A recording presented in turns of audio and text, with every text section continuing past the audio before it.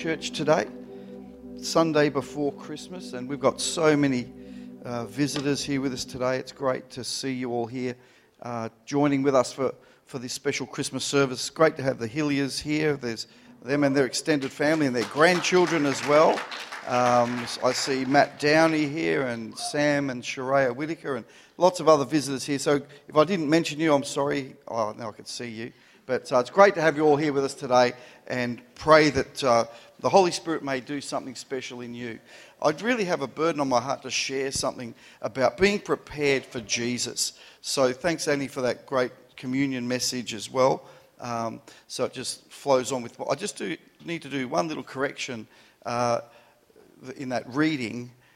Maybe there's an error in the reading. It said that John was not the light, but he was pointing to the light. Jesus was the light. So if you pick that up, it said, God sent a man, John the Baptist, to tell about the light to everyone so they might believe because of his testimony.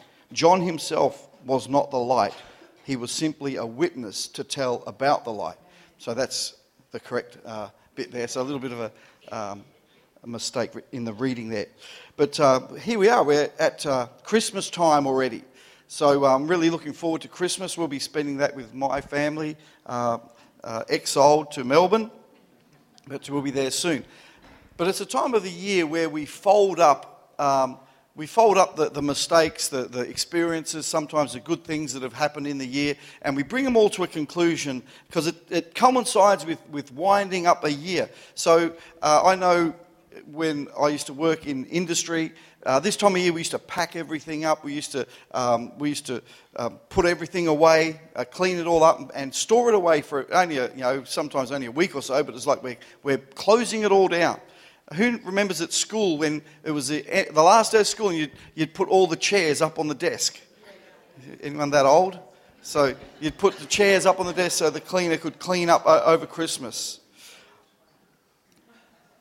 But it is basically the commemoration or the memory that we have to celebrate the birth of Jesus as God became a human, a person.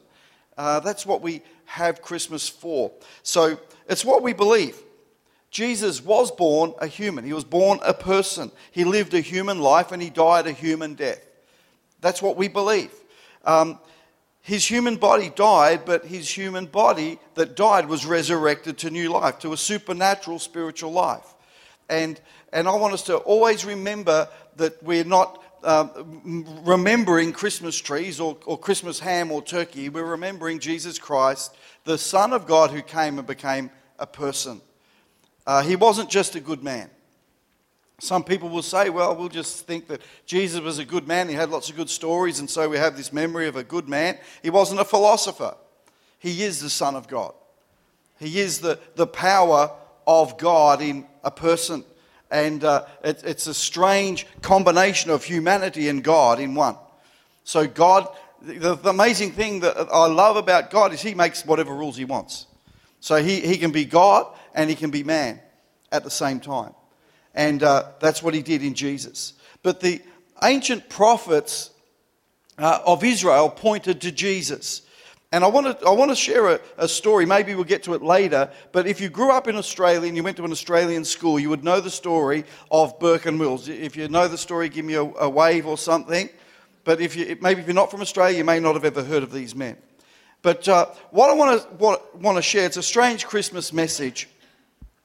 But see, Burke and Wills were explorers, and they were sent from Melbourne to travel right through the interior of Australia to the Gulf of Carpentaria and see what was in between. And the amazing part about it is they all perished except for one person. And they never got lost. That's the amazing thing I find about the story. They weren't ever lost, they just weren't prepared. And what I find about the Christmas story when Jesus was born, those who he was born to, the people of Israel, didn't recognize him.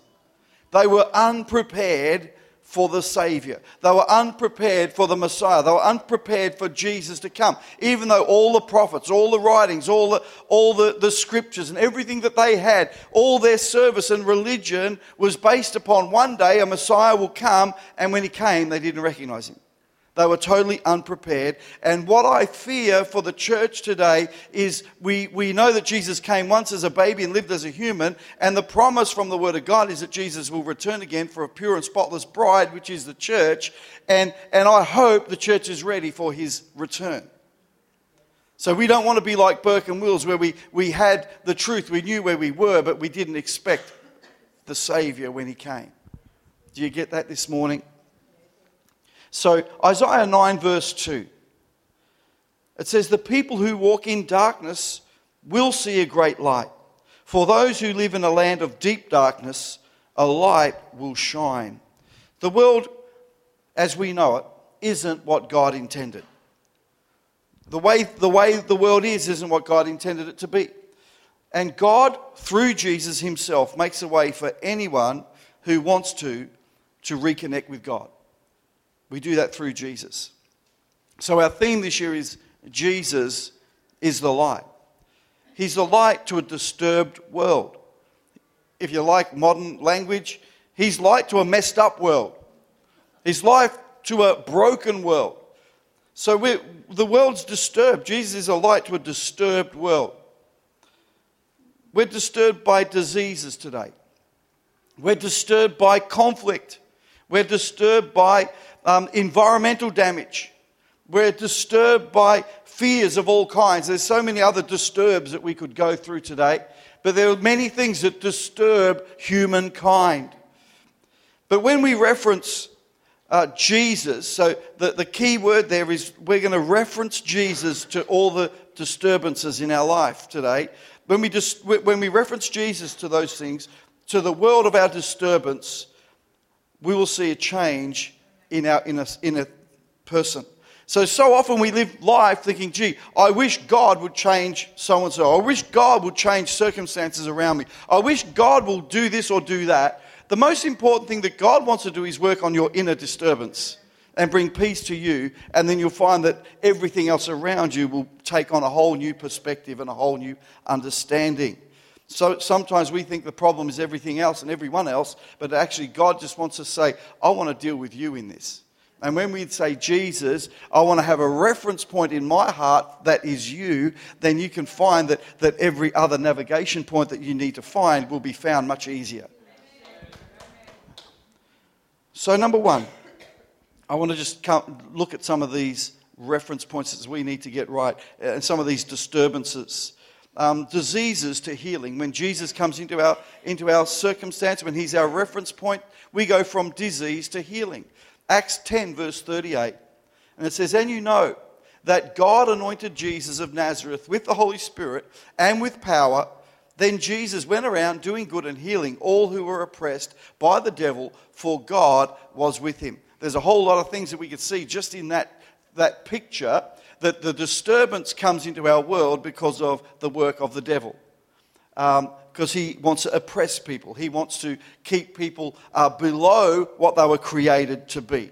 So in Exodus 15 verse 26, a direct reference to Jesus, the Lord says of himself, for I am the Lord who heals you. Way back in Exodus, when the people of Israel, who God was giving all this information about a day when the Messiah will come, a day when he'll come to them in person, he's saying, I am the God who heals you. And then we find in Jesus' life, one of the most important factors of his ministry was he went around doing good and healing people. And I don't think that has ever stopped. And so we need to understand that Jesus wants to bring healing into our diseases, into our sicknesses.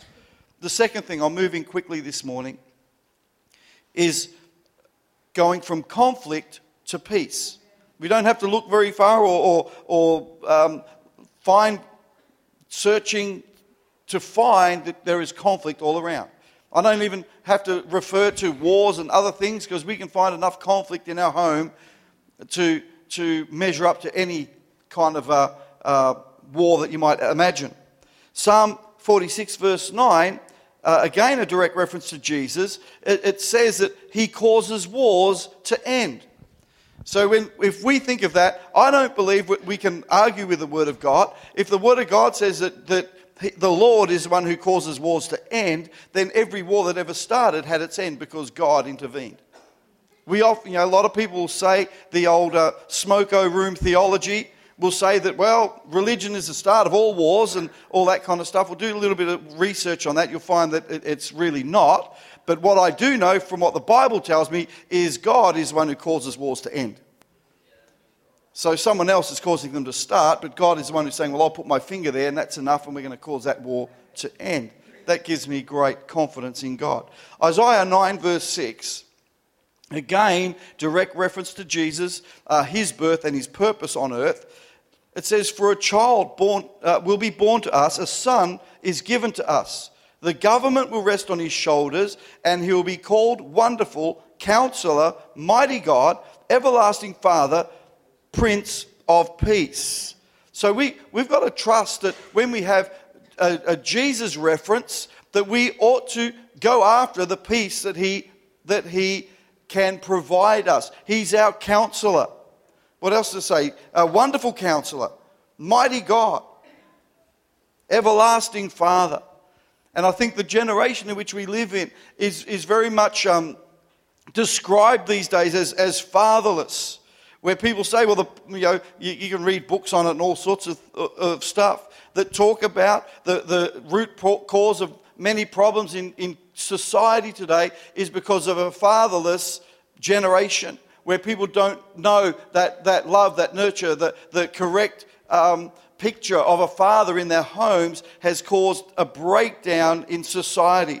But we need to realize that we can have that filled, because we're all going to say, well, I didn't have a good father figure in my home. I didn't have a good example that I could look up to. Some people, we were disconnected from a father. Some people maybe never had a good father in the home. But what we do need to reference ourselves is a balance with a heavenly Father that gives us the correct perspective of what a father is. And sometimes we won't ever find that in a human. Third one is that we live in a disturbed environment. And I'm just not going all green. I still want to shoot rabbits. But we live in an environment that's disturbed. We live in a disturbed world environmentally. We don't have to go far to see the scars inflicted on the earth.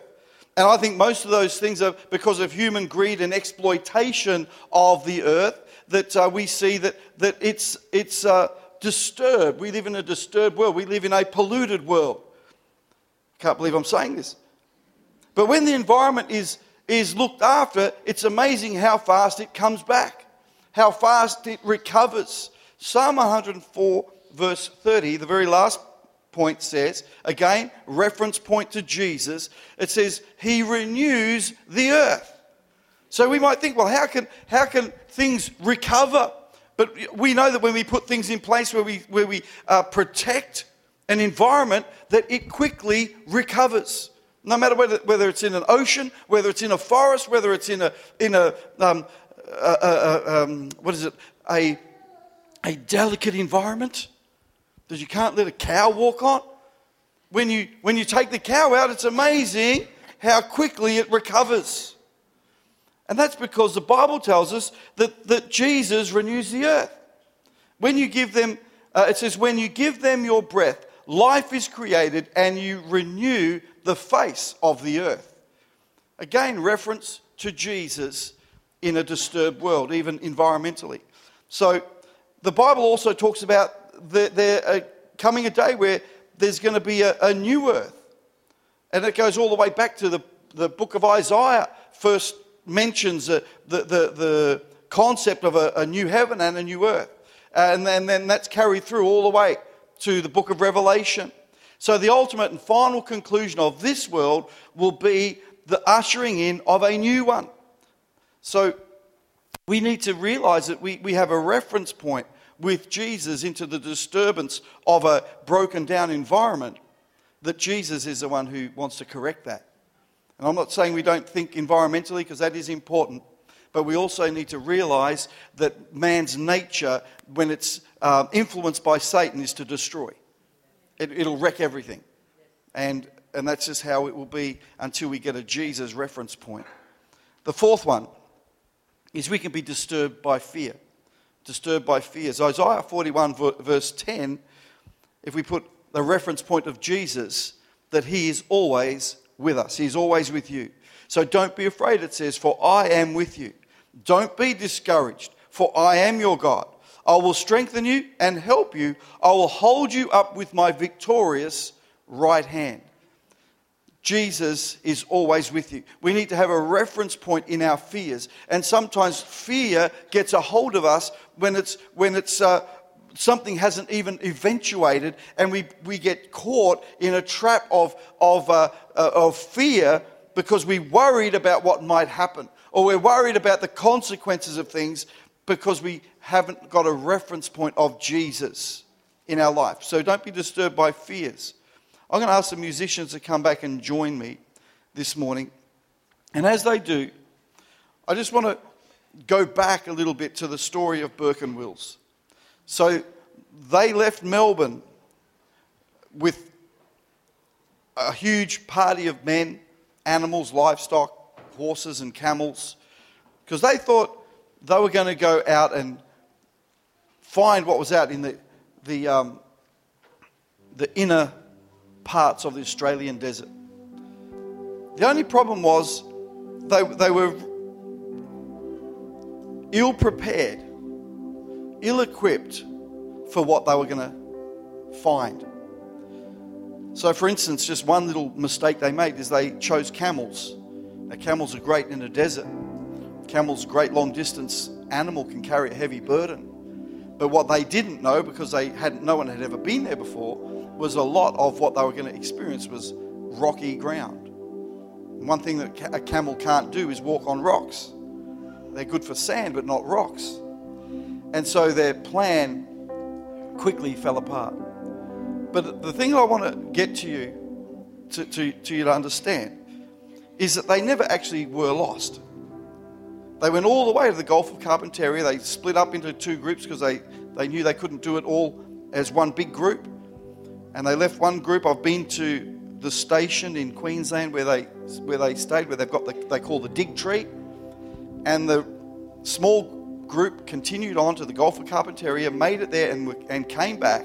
But they all died except for one person because they weren't prepared for the conditions that they were going to experience. Now, what I can say in a spiritual sense is we don't want to be like Burke and Wills, who we never actually got lost, but we perished along the way because we weren't ready when Jesus came back. So we don't want to do that. And I know that the Holy Spirit wants to use this Christmas season to bring people back, to keep people safe, to keep people on the right path. So you might feel like, well, I've never really been lost. But when you're unprepared spiritually, you'll find yourself perishing on the journey. You'll find yourself without the resource you need to get you through to the next day. It's one day at a time with the Holy Ghost in you. So it means you need to have a discipline in your life where you're saying, God, I need to spend time with you. I need to have that sustenance from the Holy Spirit every day. I need to go after that. But Christmas, it does bring extremes of emotions to people. For some, it's the best time. It's a time that they look forward to, that they long for. Every year they go, wow, I can't wait for Christmas. And for others, it's the worst time. One thing is for sure. If we look out past all the hype, all the consumerism and the commercialism, even the religion, Jesus will always be the light of the world. He was born in a human form, and he's coming again for his people. 2 Peter 3:10 says the day of the Lord will come. And we need to realize that and understand it. I want to end with God's invitation to us today. It's found in Isaiah 49 verse 9. Jesus says, I will say to the prisoners, come out in freedom, and to those in darkness, come into the light. They will be my sheep, grazing in green pastures and on hills that were previously bare. Just bow your heads and let me pray with you this morning. Lord Jesus, we just want to reference you today. We want to reference you as the light point in our life. The point where illumination comes to our spirit. Where our walk is empowered by the guidance of the Holy Spirit. The guidance of the Word of God. I pray, Lord God, that each person this Christmas may have opportunity to experience the Holy Spirit again. To experience your navigation points again in life. Father, I pray that people will find the freedom to be born again into the light. That people may reference Jesus into all the disturbed parts and be at peace with God. So Father, we just thank you today that you are able and you are willing to do within us more than we could ever hope or imagine. So we just thank you for that in Jesus' mighty name. Amen and amen. So church, I wish you a very happy and great Christmas. And I look forward to what God is planning for us next year as a church. I want to encourage you to start preparing yourself for the supernatural. Start believing God for supernatural moments, for supernatural experiences. And I know it's not just going to be a theme, it's going to be a revelation, it's going to be a lifestyle that God is wanting to take us on as a church. So whatever you have to do over the next few weeks, over this part of life, give yourself some room to spend with Jesus and to hear his voice and to get a little bit closer to him. And I know that we're going to see stories and experience things that God is doing in our lives that we thought were impossible, because supernatural is all about things that can't happen happening. Things that are impossible can happen. And I want us to be a church that is supernatural in every way. So thanks, guys. We're just going to sing something else for us. All right, God bless you. Have a great Christmas, everyone.